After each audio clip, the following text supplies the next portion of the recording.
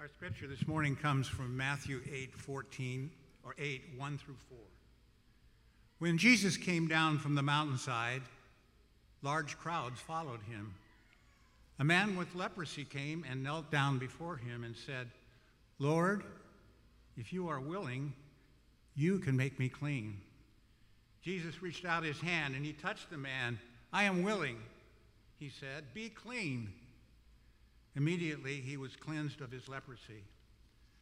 Then Jesus said to him, "See that you don't tell anyone, but go, show yourself to the priest and offer the gift Moses commanded as a testimony to them."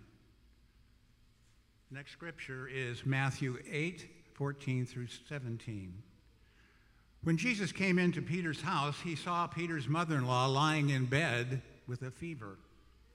He touched her hand, and the fever left her, and she got up and she began to wait on him. When evening came, many who were demon-possessed were brought to him, and he drove out the spirits with a word, and he healed all the sick.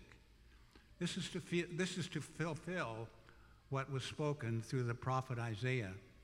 He took up our infirmities and bore our diseases.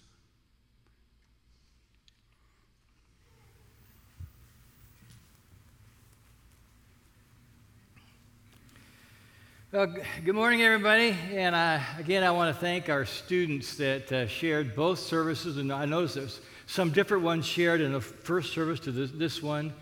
And I want to say to you kids, you sacrificed a week of video games. And you learned a lot about loving one another. And you sweated in the name of Jesus. That's a good mission trip right there. So I'm so proud of you. A couple weeks ago, you remember, if you were here, our finance chair, Jeff Burnett, told us about he had every confidence that Faith Westwood would be able to meet a certain financial challenge. And he explained that, we have some folks in our church that are not coming back after the pandemic. And because of that, it's leaving us in about an $80,000 hole as we're looking at finishing the ministry fund this year. Well, last week, someone here from our church came up to me and said, "Would it be okay if I gave $40,000 as a matching gift and you could challenge the congregation to raise the other $40,000? I said, "Yes, and thank you." So a letter from me went out in the mail on Thursday. A few of you have already gotten it, I know, because I saw some people putting their return envelopes in. And we're participating in the Ministry Fund Matching Challenge. We have till the end of August to participate, decide what we're going to do. And I would love to see us, between the original gift and the matching gifts, be able to reach the full $80,000. And if we get closer to $100,000, that would even be better. Let's pray. Lord Jesus, you said that the Holy Spirit would remind us of your words and would lead us into truth. And so we pray, come, Holy Spirit, come. Teach us the words of Jesus. Lead us into truth. And all God's people said, amen. Well, this is the last Sunday in our series we're calling Offshoots. And if you're new here today, let me fill you in what we've been doing. The first Sunday in July, we talked about the ideology called Christian nationalism. Then we jumped to other offshoots, religions of the Christian faith. We talked about Mormonism, and then Seventh-day Adventists. And today, the message is, what does Christian Science teach? Have you heard of Christian Science? And my aim, I want you to know, I'm not here to put anybody down. I'm not here to put any religion down, but I also know that, for example, Jesus warned his disciples to avoid the legalism of the Pharisees. And the Apostle Paul warned his churches about false teachers bringing a different gospel. And so I feel that I have a responsibility at times to warn you so that you are not led astray. Our theme verse for this series is Titus chapter 1, verse 9, and this is in the Contemporary English Bible. It says, they, which could mean you and I, they must pay attention to the reliable message as it has been taught to them, so that they can encourage people with healthy instruction and refute those who speak against it. I want you to know, I'm not saying that every person in these offshoot religions won't be saved. I mean, who am I to know? Deciding someone's eternal destiny, that's God's job. Way out of my league. Only God can perfectly balance justice and mercy. I am saying, though, that the way I see these offshoot faiths, some of them, is that the good news gets buried in an avalanche of non-biblical teaching. And so my purpose isn't just for, not to, diss anybody else, but I think it helps us clarify what we believe. That's why we're doing it. Now, there are 3 Christian Science churches in Omaha. Did you know that? And there's a Christian Science reading room not far from downtown. We also know the denomination by their newspaper called the Christian Science Monitor. A few days ago, this was in the news this week, a few days ago, billionaire Jeff Bezos and a few of his friends blasted off from the launch pad and rode a rocket 66 miles up to the edge of space. And I say, any billionaire that wants to take me along next time, just let me know. Christian Science uses the language of Christianity as a launch pad and blasts off with its unique beliefs about faith and healing. Personally, that's a trip I won't be taking. In our scripture reading this morning, we heard about 2 of Jesus' healings that Larry read for us. The first was the man with leprosy. Second was the woman with the fever. And one thing you might notice about these passages, and it's true with Jesus throughout all 4 of the Gospels, and it's the heart of today's message. So here it is. Jesus never blamed the sick person or their loved ones for not having enough faith, and neither do we. Make sense? Sometimes Jesus did praise their faith or the loved one's faith, but he never said that their sickness was due to a lack of faith. Unfortunately, in Christian Science, the sick and their loved ones often receive blame or feel guilty for not having enough faith. Now, where did Christian Science come from? Christian Science was founded in the late 1800s by a woman named Mary Baker Eddy. Have you heard of that name? Mary Baker Eddy. Let me tell you her story.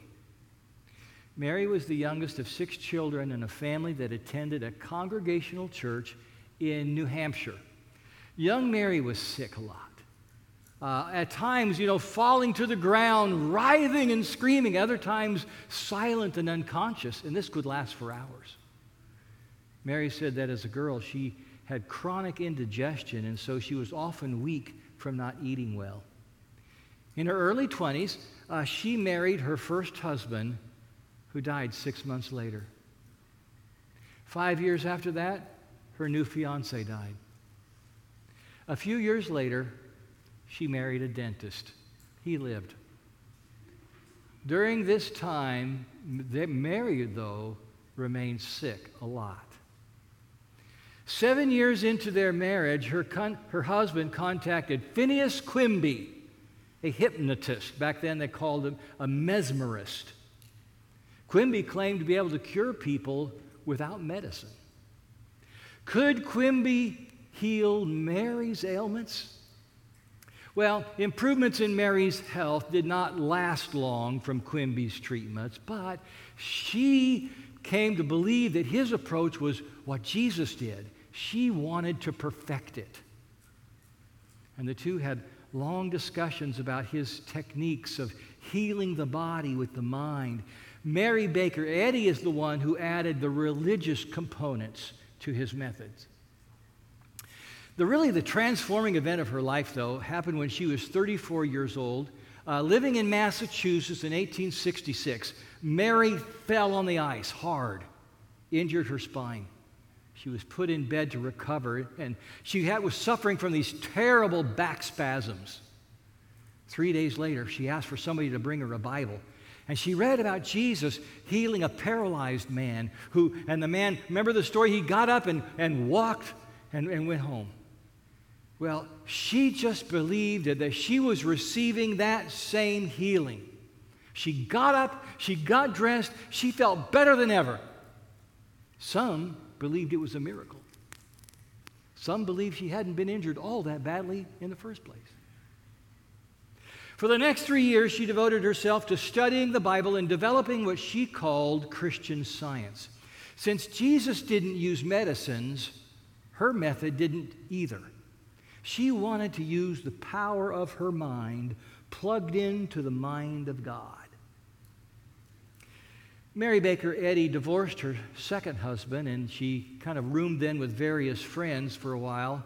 Some of these friends were into seances. Sometimes she joined in. And in one case, she was in a trance talking to her dead brother. Other times, she would act as a medium speaking for the dead. I mean, this is the kind of stuff the scriptures say we don't go there. By her early 50s, she completed writing her book.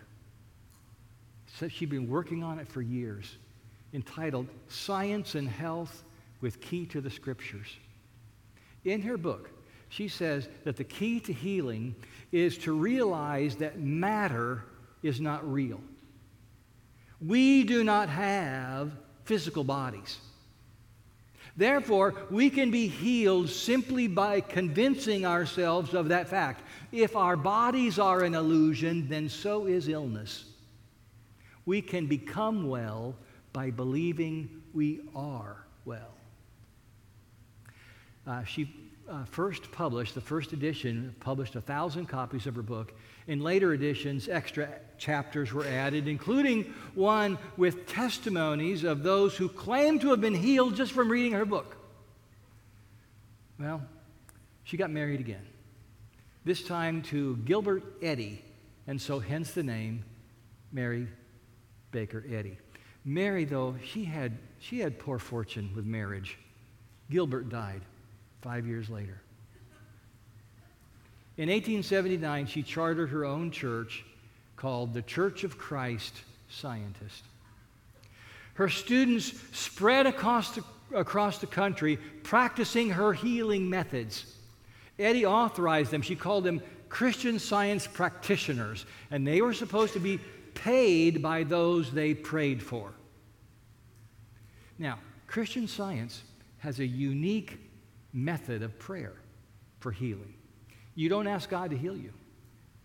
Isn't it interesting? You don't ask God to heal you. Prayer is talking yourself into believing that matter does not exist and that illness is an illusion. In other words, you cannot trust your senses. Instead, you focus on how everything in the universe is not real, not material, and on God, who is, in their view, sort of a great impersonal mind. Now, I will tell you, you cannot find these beliefs in the Bible.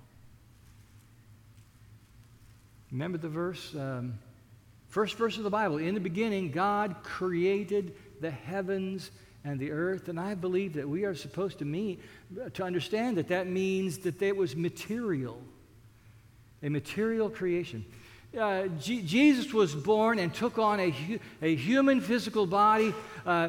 John 1:14 says that Jesus was the Word become flesh. When Jesus appeared to his disciples following his resurrection, they wondered if he was a ghost. So he invited them to touch his crucifixion wounds. He said, a ghost does not have flesh and blood as you see I have.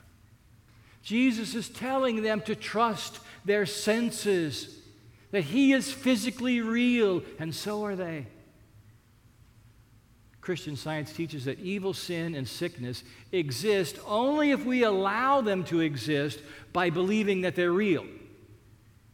And yet, when the leprous man approached Jesus and got on his knees. He said, "Lord, if you are willing, you can make me clean." And then Jesus reached out his hand and touched him, saying, "I do want to become clean." Instantly, his skin disease was cleansed. Notice the physical touch. And Jesus did not say, "Your leprosy is an illusion and I can heal it with the power of my mind." He just said, "Be clean." Now, we know Jesus didn't always touch people when he healed them. Sometimes he did. Peter's mother-in-law was sick in bed with a fever. Matthew 8:15 says, he touched her and the fever left her. You see, Christianity is a tactile faith. We believe in the physical. We believe in a material world. Mary Baker Eddy believed that not only could you heal with your mind, you could also harm with your mind. She called it malicious animal magnetism. That's a mouthful, isn't it? Malicious animal magnetism. It means you can intentionally think bad thoughts about someone and make them sick. Eddie said that her husband Gilbert died that way. She called it a mental assassination. Whoa.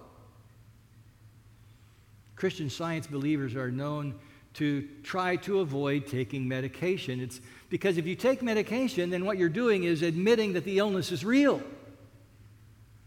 They prefer to go to Christian Science practitioners who have been trained in Eddie's methods. But, Christian Science believers sometimes accommodate to their physical infirmities.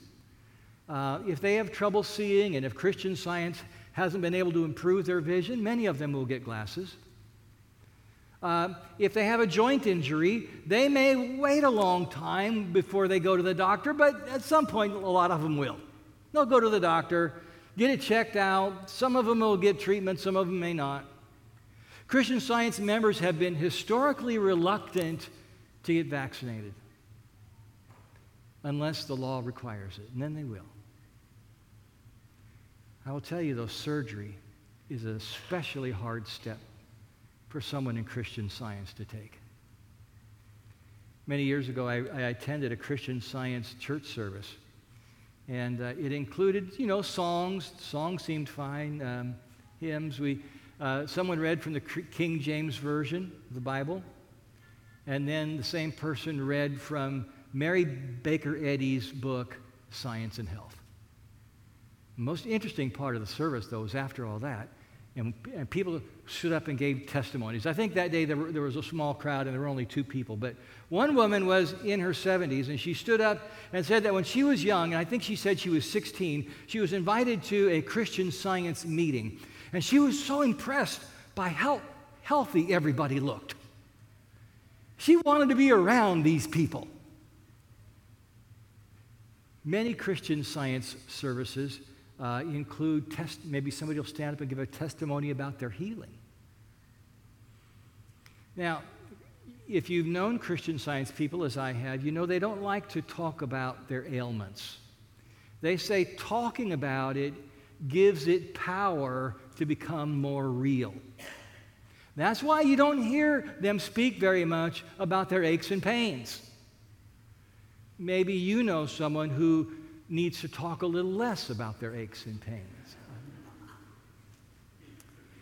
And if people in Christian Science do speak of their illness, they always give it a positive spin, saying, well, it's getting better. And the way I see it is that this isn't just the power of positive thinking. It can actually come to be a form of denial. One former Christian Science believer named Crystal says that when she was a girl in 4th grade, she got what was like a zit on her cheek. But then a lump grew around it. Now, growing up in Christian Science, she said, I was taught that if we prayed properly about it, it would eventually go away. But it didn't go away. In fact, it kept growing. And Crystal figured that, she and her family didn't have enough faith. 7 or 8 years later, she was 15 years old. Crystal talked her stepmom into taking her to a doctor to get this cyst removed. Might have felt like a failure of faith. But I don't see it that way. I don't think Jesus sees it that way. Remember, Jesus never blamed the sick person or their loved ones for not having enough faith, and neither do we. Crystal also says that when she got to college, she was in a community college, and one of her professors had Parkinson's disease. Well, when she came home, probably on break or something, she told her parents about her teacher's Parkinson's. Well, sometime after that, her dad started developing a tremor. It was the first sign of his Parkinson's. She wondered, did I make Parkinson's more real by talking about it to my parents, and that's how my dad got it? I mean, that is the logic of Christian Science and where it would take you. But we don't believe that, because we see that Jesus never blamed the sick person or their loved ones for not having enough faith. Neither do we. Crystal's dad went to we went to a Christian Science practitioner to try to heal his thumb tremor. And a few years later, the practitioner blamed him because it wasn't healed yet. Crystal's dad was also a lifelong usher at his Christian Science church. But his shaking got so bad that one day his teacher told him, "Don't come back." He was too distracting. I think that means that his condition didn't fit the healthy image they wanted to present. Again, it was another round of blame the victim. At Faith Westwood, I'm so pleased to say we've got another group of grief shares starting up in a couple of weeks, and so many people have been blessed from that and received, moved forward in the grieving process and received healing. I'm so glad that we offer this, but I doubt that you will ever find a grief share group at a Christian Science church. And the reason is that in their desire to allow no negative thinking, they practice denial. Denial about death, denial about grief, about pain, denial about sadness. Now, in Mary Baker Eddy's day, medical science was still pretty young, right? Doctors were kind of hit and miss in their ability to help people, and often if you didn't get any treatment, it was probably just as good as going to see the doctor. And people were looking for help. They were looking for a cure. Christian Science offered something that gave them hope. And so, as you could imagine, this church grew very quickly the first several decades. By 1936, there were nearly 270,000 Christian Science believers in the United States. But then came penicillin and vaccines and other effective treatments. And as a consequence, the allure of Christian Science waned. A decade ago, 2009, they had fallen to less than 50,000 members in the U.S. Today, many Christian Science believers go to the optometrist and the dentist. An obstetrician may deliver their babies. An orthopedic may set their bones. But they also believe that Christian Science prayer works best when you don't use medicine. And that means if you do use medicine and you don't get better, well, then it was your fault for not having enough faith. Another interesting thing about Christian Science is that it teaches that Jesus is not really different from you or me. He merely achieved the full Christian Science faith. No, so they can call Jesus a Savior, but when they do that, they don't mean the same thing that we mean, okay?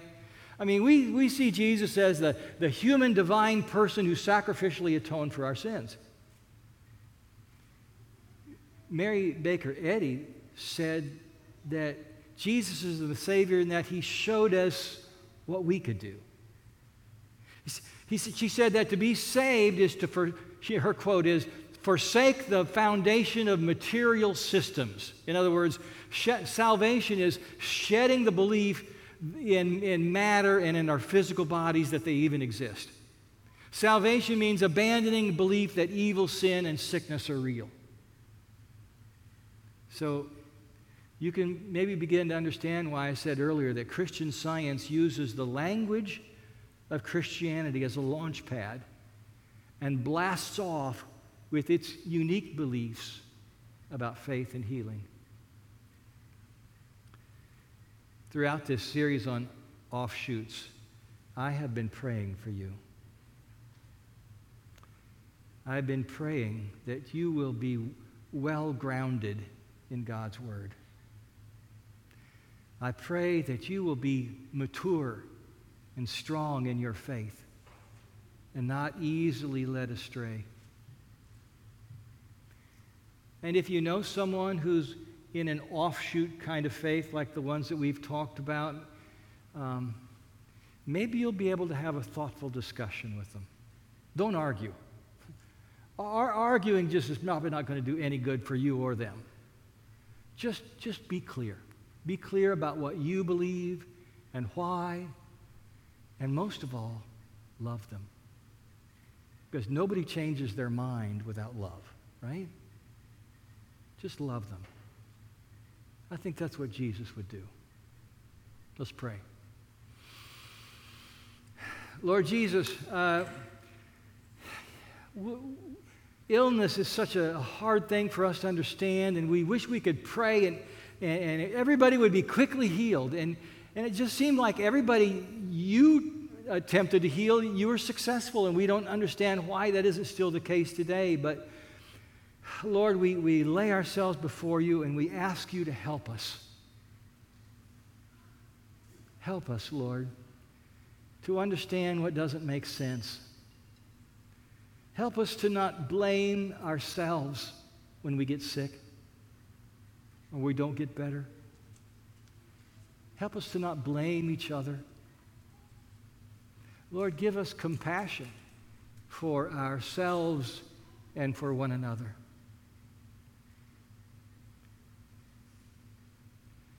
And so, Lord Jesus, we thank you for your gracious gift, and we look forward to the day when you are going to renew heaven and earth and give us our new forever resurrection bodies.